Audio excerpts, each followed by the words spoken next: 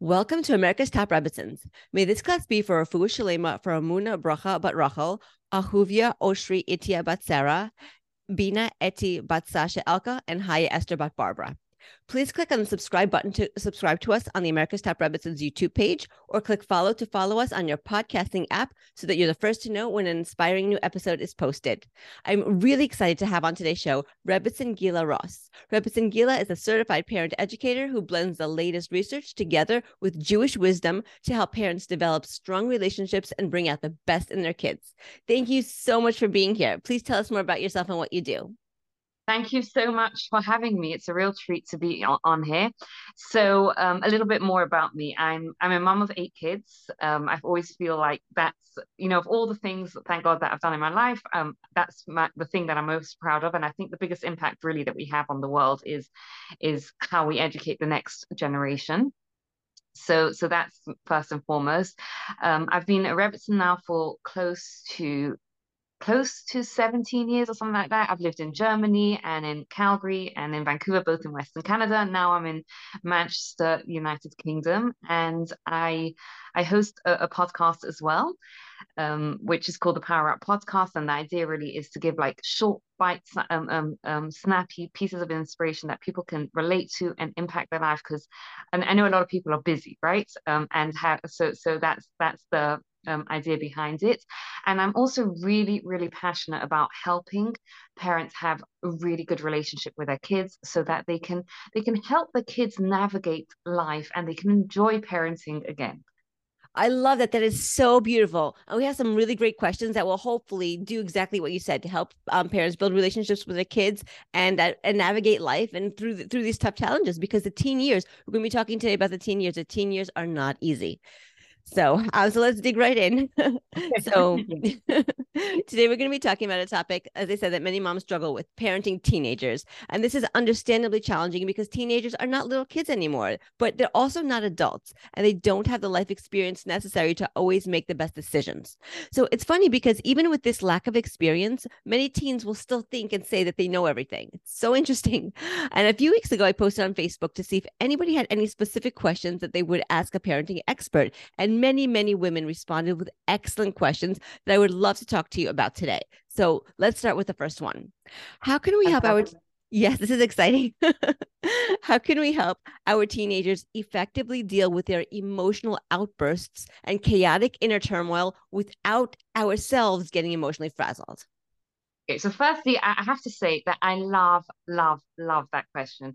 I've got a little confession to make, and that is that I personally, I have my oldest is 18, my youngest is 2, so I have quite a few teenagers. I've also spent over 10 years of my life working with teenagers in NCSY, and my favorite stage of parenting actually happens to be the teenage years. Wow. Um, and I'll tell you why. And the reason why I recognize why I love this question is because whoever asked the question is recognizing what the difficulty is, right? The teenagers have big emotions, right? And usually what trips us up is when we get emotionally involved with it, right? And this Exactly.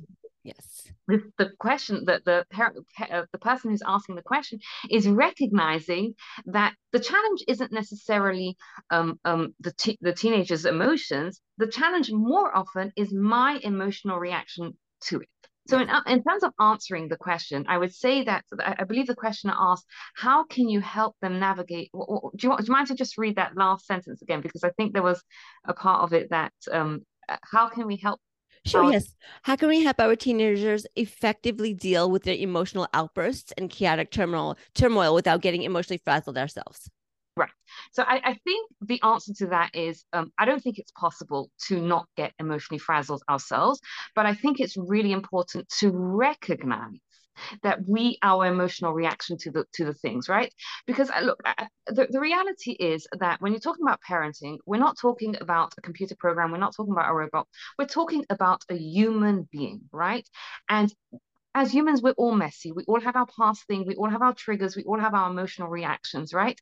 And the fact that we are going to have an emotional reaction to what our teenager is going through is not necessarily the problem, right? Especially if we use that as an opportunity to to teach our children how to deal with emotions, right? Because what we're trying really to do here is what this parent is recognizing is that part of parenting, a huge part of parenting, is becoming our children's emotional coach, right? Yes. Teaching them how to deal with emotions, right? And the best way to do it, the way kids learn best, is how we deal with our emotions, right? So you can't take your emotional reaction from away from it. That's not possible because you're human. But what you can do is become aware of your emotional reaction. And I think that's step number one. Is number one is to recognize I I'm having an emotional reaction to what my child is saying right now, right? This is a big topic. And it's what are the emotions are, and sometimes we can say that to our children, right? And that's I think why I like parenting teens so much, is because we can have that authentic relationship with them where we can say, you know what, this question that you're asking me right now is stressing me out. Or, the fact that you're having this big emotional reaction to something like that is making me feel very emotional. I need some time out to figure out where I stand. Let's come back to it. And then you have to follow up with it by doing that work and trying to figure out what's triggering you, what's your emotional reaction, what are you really afraid of, or what are you really like, what is it? Is it rational? Is it not rational? How to deal with it? And it's really important that we go back to our teen and follow up on that conversation, right? So if you're I'll give you let's say a practical example, right? Let's say you're having a conversation with your teen about which seminary or yeshiva to go to, and your teen comes up with like some outlandish statements, which teenagers often do. They talk big and dramatic, right? And you're like, oh my gosh, like like that's like, let's say your teenager turns around to you and says, you know what, I'll go there, but I'll waste the next 2 years, right? And then you have to dissect it, right? And let's say that's like, oh my gosh, like, no, I'm not paying you for you, right? Your initial emotional reaction is like, I don't want my kids to waste the next 2 years, right? So step number one is recognize I'm having an emotional reaction here, right? And when I'm in that emotionally charged place, I'm not in the best place to coach my child, and it's not an emergency, right? We Yes. can put it on hold until I'm in a better place, maybe until my child is in a calmer place, right? And then go back and discuss it with them.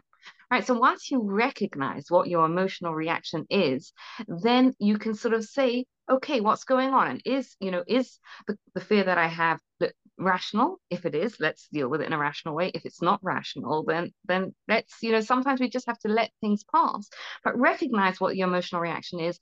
Take the time to get to know what your emotions are trying to tell you, and come back and discuss it when you're both in a calmer place. I really like that. I think that you made a really great point. That's not an emergency. Most things are not emergencies. Listen, sometimes there is an emergency that comes up, so I want to acknowledge that. But most things are not an emergency, that they don't need to be solved this very second. So I like it, when you say, first of all, be aware of your own emotion, because we model emotional behavior to our children.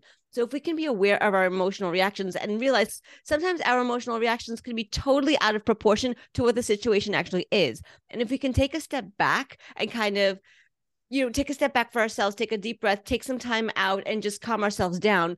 And also make sure that our kid is calm, because if our kid is having a temper tantrum, and even a teenager can have a temper tantrum, that, when they're calm, when we're calm, and we can come back and approach it with a fresh head, maybe we'll come up with a situation that a solution that we may not have figured out when we were both in a heated state.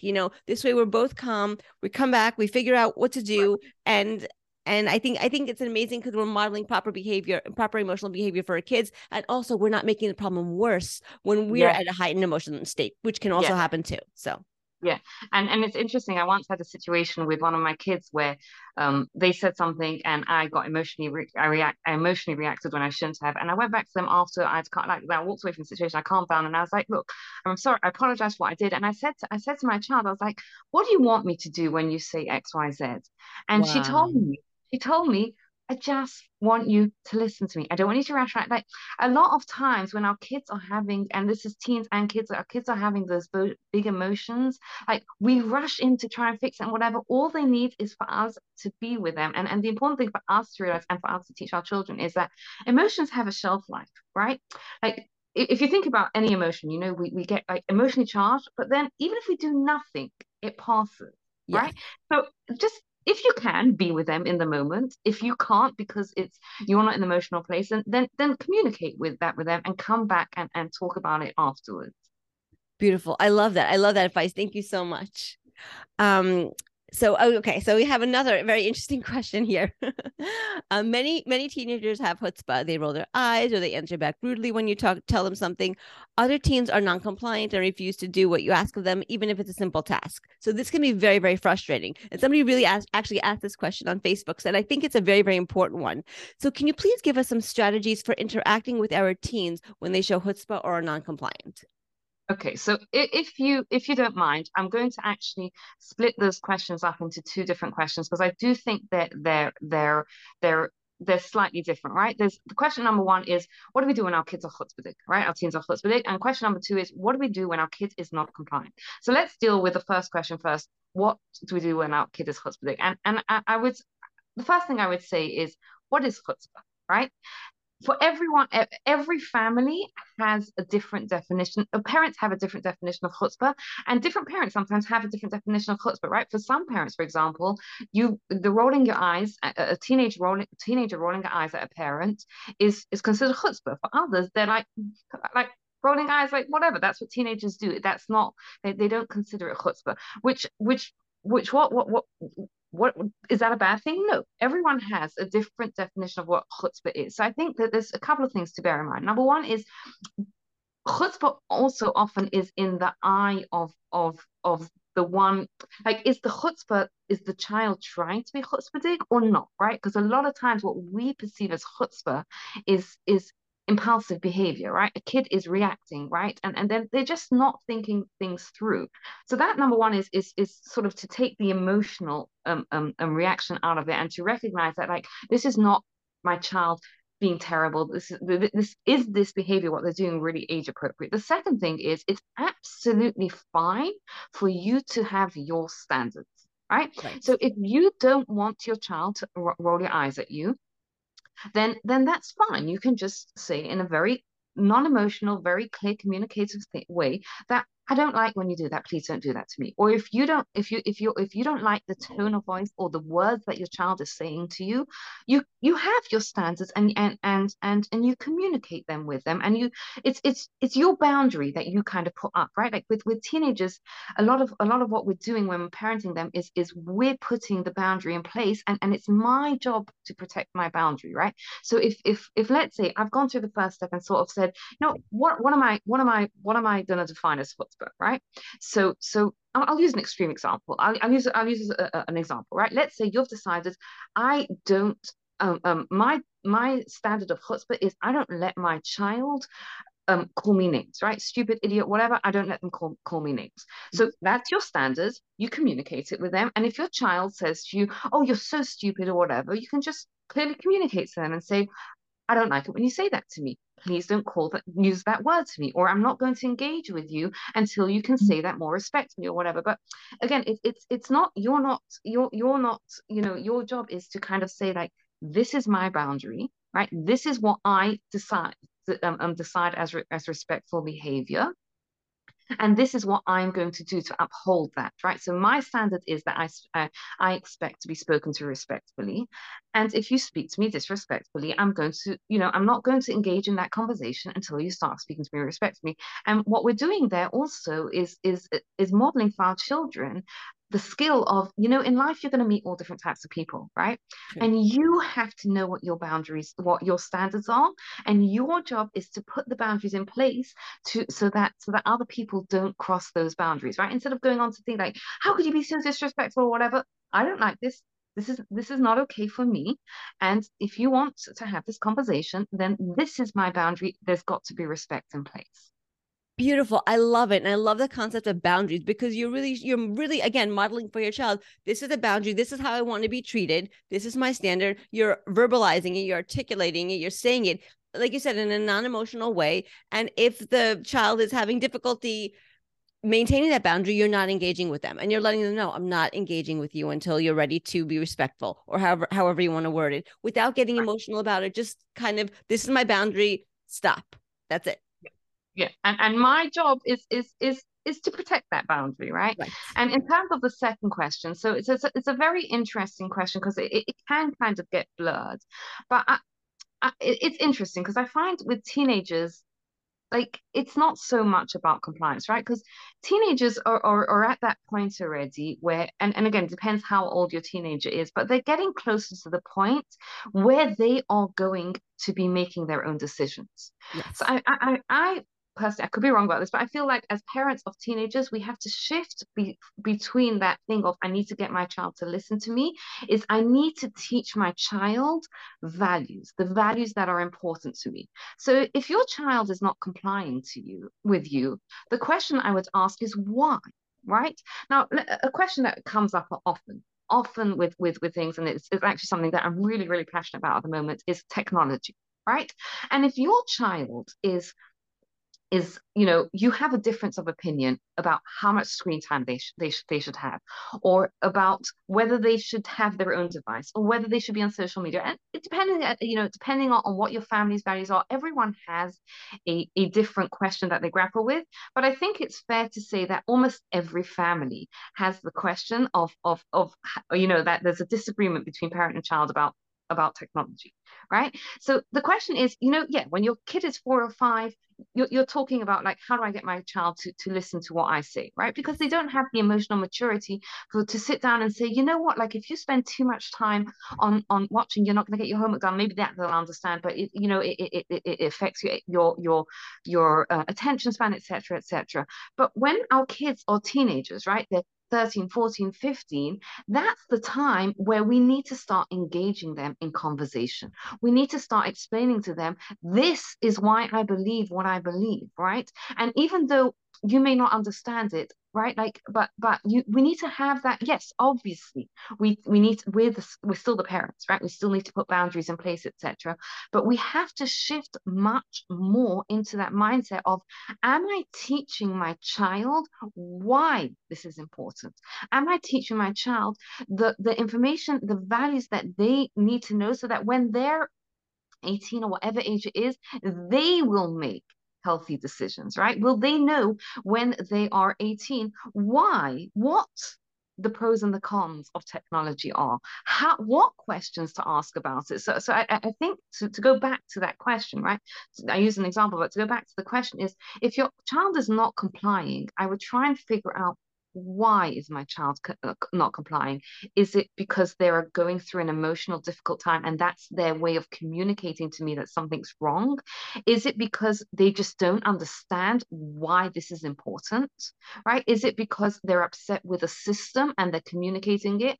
Like, or is it just hard for them, right? I do think it's important to engage in that kind of conversation, firstly with ourselves and also with our child, that conversation of what's going on here, that this is a point of disagreement between us. And sometimes we do have to kind of say, you know what, I'm still the parent, and like whatever, like a kid says, I hate going to school on time, and you kind of say, well, you know what, I get it, and I get why you don't see, and I get why this, and I get and that the other, but like as a parent, I still understand that the habits that you build up in these years are very, very important. And therefore, I'm going to still say that it's really important for you to do it. But there's got to be that conversation, those conversations about what's going on, why, why are they doing what they're doing, right? What is their behavior communicating to us?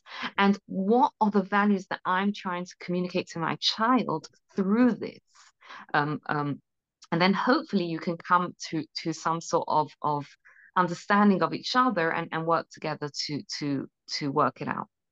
I love that. And I love that your teen is old enough that you can engage them in conversation. They're not like a little kid that's illogical and irrational. Teens are at that point where they're not kids, and they're not adults either, but they are rational to a certain point. I know some teens are more rational than others, but they are at the point in their lives where you can have a conversation with them and you can really talk to them and try to figure out why they're having trouble complying. And I love that you gave like different reasons why a teen might have trouble complying. And it's not just, oh, they're being a bad kid or they're being rude. There's a deeper reason why.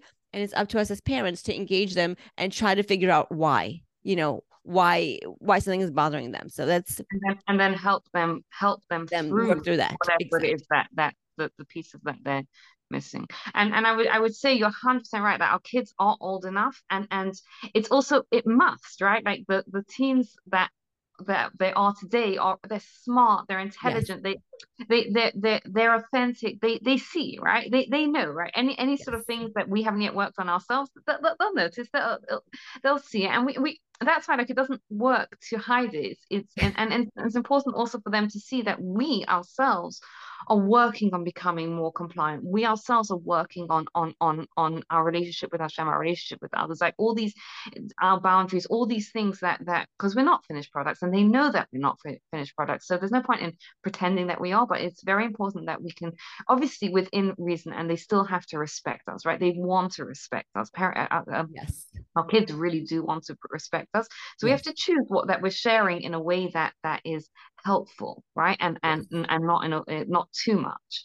But they learn from who we are, right? If we're the type of person, when we're struggling with something, because I think if you go back to us, we'll struggle with complying with what God wants from us at some True. point, True. right? Yep. And we have to work through that, and we have to show, when they see that we're working through what we're struggling with, then we can engage them in that same sort of process as well.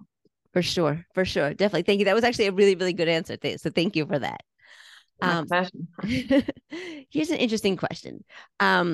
So many teens tend to engage in risky behavior, like staying out late or experimenting with drugs and alcohol or going to places that they aren't supposed to be, and generally doing things that can possibly be harmful to them physically, emotionally, mentally, and even spiritually.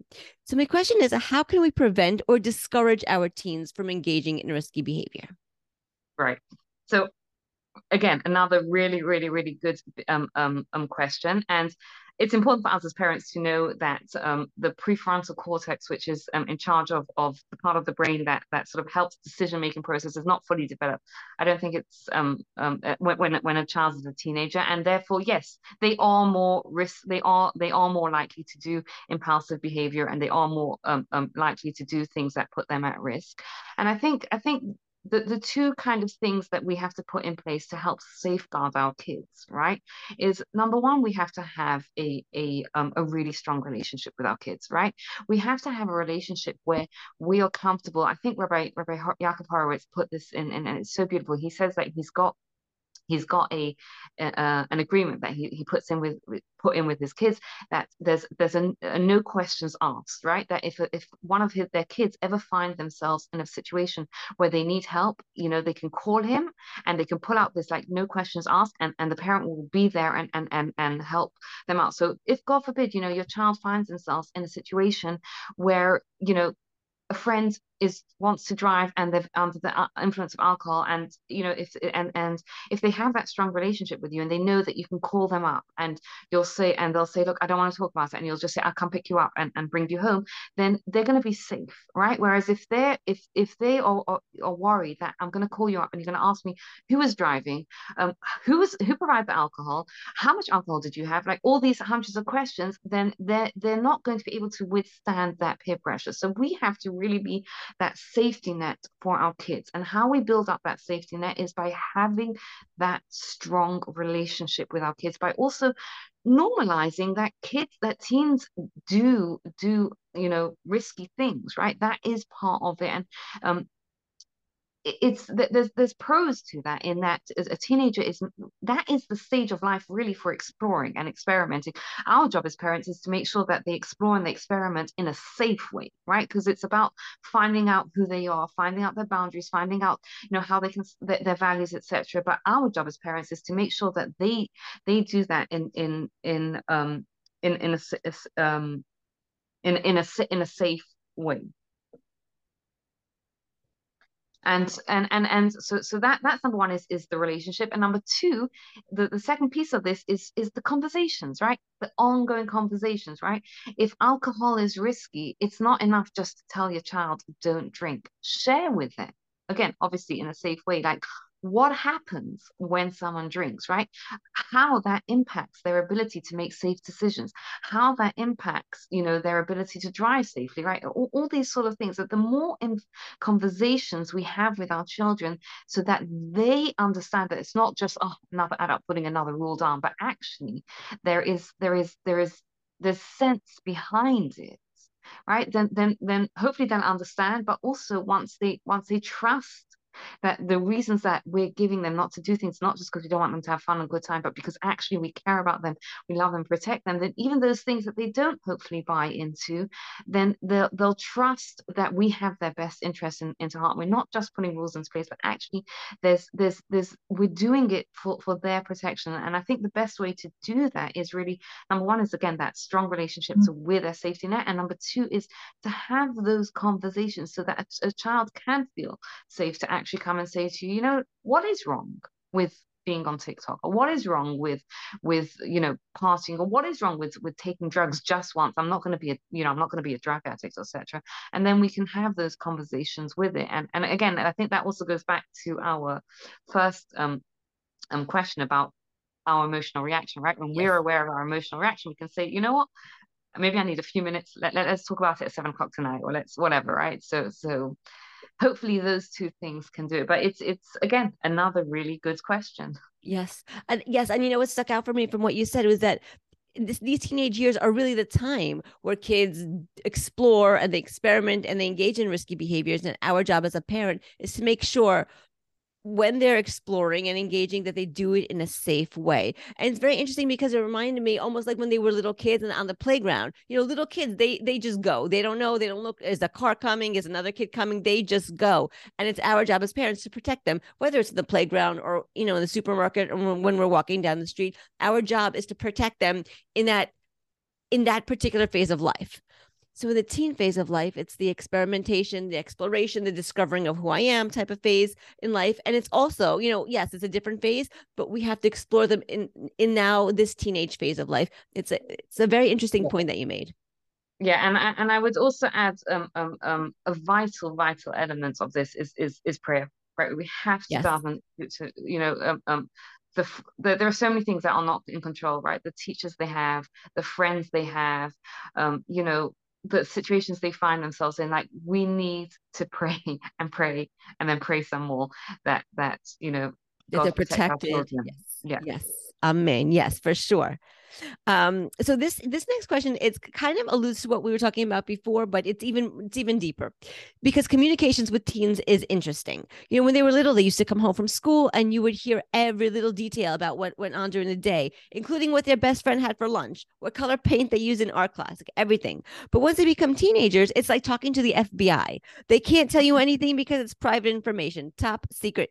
Teenagers reveal nothing. And this can be especially concerning when you sense that there's something wrong, whether it's with school or with friends or anything else, and you ask them about it and say, okay, I'm fine, there's nothing to talk about, and they're really not okay, that they're not fine, that there is something there, but no matter how many times you ask them, no matter how nicely you word your questions, no matter how you approach it, they just won't talk. And this can be very, very frustrating to a parent. So can you please tell us what is the best way to handle this type of situation where your kid, something is wrong, but your kid just will not talk about it? All right. So again, that is a really, really good question. And I'm gonna divide it up into two questions because the question number one I heard is just the general question of in terms of communication with your children. And the second question is what do you do when you know something's up but they're not opening up with you? Yeah. So the question number one in terms of the question is 100% right? When your kids are young, it's in a way it's much easier, right? Because they come home from school, you're there, they talk to you, right? You want to spend time with them, usually that's fine. When our kids get older, it's not about it's not about them fitting into our schedule anymore. It's about us fitting into their schedule, right? So when they come home from school and we're available, it doesn't mean they're going to be in the mood of talking, right? But it could be if they ask you for a lift to take them to, I don't know, shopping, 3 hours later, and you say yes, then they'll be open to talking, and they might chat your ear off and chat in the car for a half an hour while you're driving them. So I think as a parent of a teenager, we have to be very conscious of the fact that we need to find the openings when they're ready to talk to us, when they're ready to spend time with us. It's not so much about saying, you know what, looking at my week, this is my week. On Wednesday from 8 to 9, I'm going to spend time with my teenager. Like, it might work, but more often than not, what's going to happen is you're going to be around, and then all of a sudden on Thursday, like at 9:30, your kid's just going to suddenly come into the kitchen and start talking. Right. So we have to be open and available, and sort of grab those opportunities when they're available and ready to talk, and give them time and attention to that. So that's just more general in terms of how it changes from when our kids are little to when our kids are older. In terms of the second question, I think it's such a good question, that a lot of times we have a situation where we know something's up with our kids, right? We know those things, and they're like, it's fine, or they just don't want to talk to us, or and you know so much can be going on here, right? Sometimes the teen themselves is not fully aware of what's going on. Sometimes they're worried that if they tell us, we're going to go and speak to the school, we're going to speak to someone else, and they just don't want their thing. Sometimes they want to protect the privacy of their friends. Like, there's so much that's going on. So I would say there's a few things. Number one is respect their privacy, right? Unless you think there is harm, right? There's danger of harm, right? And even if there is danger of harm, I would say, if your child comes and mentions to you that they have a friend that is, God forbid, suicidal or something like that, then, and they won't tell you who, then I would have a conversation with that child and say, look, this is a conversation where someone's at risk, right? So either you have to go and tell and report it to someone else, or give me that information, I'll do it, right? But like, I'm not gonna right. So, but unless most of the situations are not really right, like, if it's not right, let's not get into which are or which aren't, but if it's not a situation where someone is at risk, right, is really at risk, and they don't want to tell you, so don't. So you know what? I respect your right not to tell me who it is, right? Again, it's about making it as safe and easy for our children to open up to us, and to tell us as much as they can tell us, so that we can help them. I think we always have to bear in mind that our goal in this is not getting my child to talk to me, but is getting my child the help that they need. Right now, if this is a situation where your child doesn't want to talk to you, will they talk to someone else? Right? Will they perhaps see a therapist? Will they perhaps see someone else who's doing it? Because again, sometimes it's not easy to talk to a parent, right? Our kids want us to see them a certain way, and it might not be easy. And as parents, we have to put aside our personal feelings there and say, my job is to get my child the help they need. And if that's going to be through them talking to someone else, I have to put my ego aside and say to my child, would you want to see someone? Is there a teacher in school that you trust? Is there a representative, a mentor in the community that you think, is there would you see a therapist? If there's a resource in your community that helps teenagers by setting them up with mentors, use it, right? Again, it's about getting them the help they need, even at the cost of me stepping out. And I want to tell you something. If a parent is able to do that, it's hard, but it is going to be so strong for your relationship, because your child will know that my parent is willing to do what it takes to help me. It's not my parents just prying because they want information, but my parent really, really cares about me. And that's a long-term investment that you'll have in your relationship with your child. I love that. I love that because, a lot of parents, they want to be the one to help. And of course, we want to be the one to help. It's our child, of course. But sometimes we're not always the best person to help. And admitting that, that it's hard. It's hard to admit that to yourself. But, if you admit that to yourself and you're able to have your child speak to somebody else, it could be a therapist, like you said, or a rabbi, or a member of the community, or just, a family member or friend, somebody like that, who can really, really get them the help that they need, or talk to them and have that conversation with them to help them through whatever it is that they're going through. Even if it's not you, if your child sees that you're willing to step back and let it not be you, and let it be the appropriate person, whomever he needs, that's amazing. That's really special, that because it says a lot about the parent, and it says about not only does it say a lot about the parent, but it says a lot about the way that the parent feels about the child. And it's not about the parent. It's not about ego. It's about why can't you come and talk to me? It's about what can I do to help you? Whatever you need in whatever way, even if it has nothing to do with me, how can I help you? And that's really, really important. Yeah, yeah. And the child will hear your love in that stepping back. I love that. Yes, yes. I that totally resonates with me. Thank you. Thank you. So along those lines also, somebody asked, how can you tell the difference between an introverted teen, somebody who just prefers being alone and doing things by themselves, and a teen who is actually emotionally depressed? Because it can sometimes look the same. Right. So again, that I think it's a very good question, and it shows that the parents obviously like really wants to get the best. So I would say a few things. Number one is the child generally happy, right? Because if a child is introverted and they're generally happy within themselves, then they have a different type of composure, right? Is it, are they not happy, right? Also, another sort of question to ask is were they always like this, right? Did they always, or was, if you had a child that kind of like enjoyed going out to social things and then they're all of a sudden like, no, I don't want to, I'm just happy on my own. Like it's about sensing like, is this, are they genuinely happy, or are they just right now going through something more? And the other thing that I would say is that if you're concerned, reach out for help, right? Discuss it with with a professional, someone who knows more, whether it's someone who knows your child or just someone who, a mental health professional who can sort of help you work through it. I think the good thing about the world that we're raising our children in is that there's a lot more awareness, right, of the different struggles that our children have, and there's a lot more resources that we can tap into. And as parents, we it really is a strength when a parent reaches out to a professional and asks for help. It shows how much they care, because it's so much easier to just bury your head in the sand and say, ah, my kid just likes being introverted, or you know what, but to turn around and say, I don't know, I'm going to reach out to someone else for help and to find out, it's a strength, and we have to view that as a strength and a sign of our love. So if you have a question you're not sure, reach out to a professional and get advice. Thank you. Thank you. That's the best way, because sometimes we, as parents, we can't see things clearly. We're so emotionally involved, we can't see it. So that's, Yeah. yes, asking an outside person just to see if they can evaluate the situation and give us an objective opinion is so smart. So somebody asked a question. It's along the lines of it. But I want to pose it anyway, just in case maybe you have something to add to it. So many teens have mental diagnoses, like actual mental diagnosis, like ADD and actual clinical anxiety, clinical depression.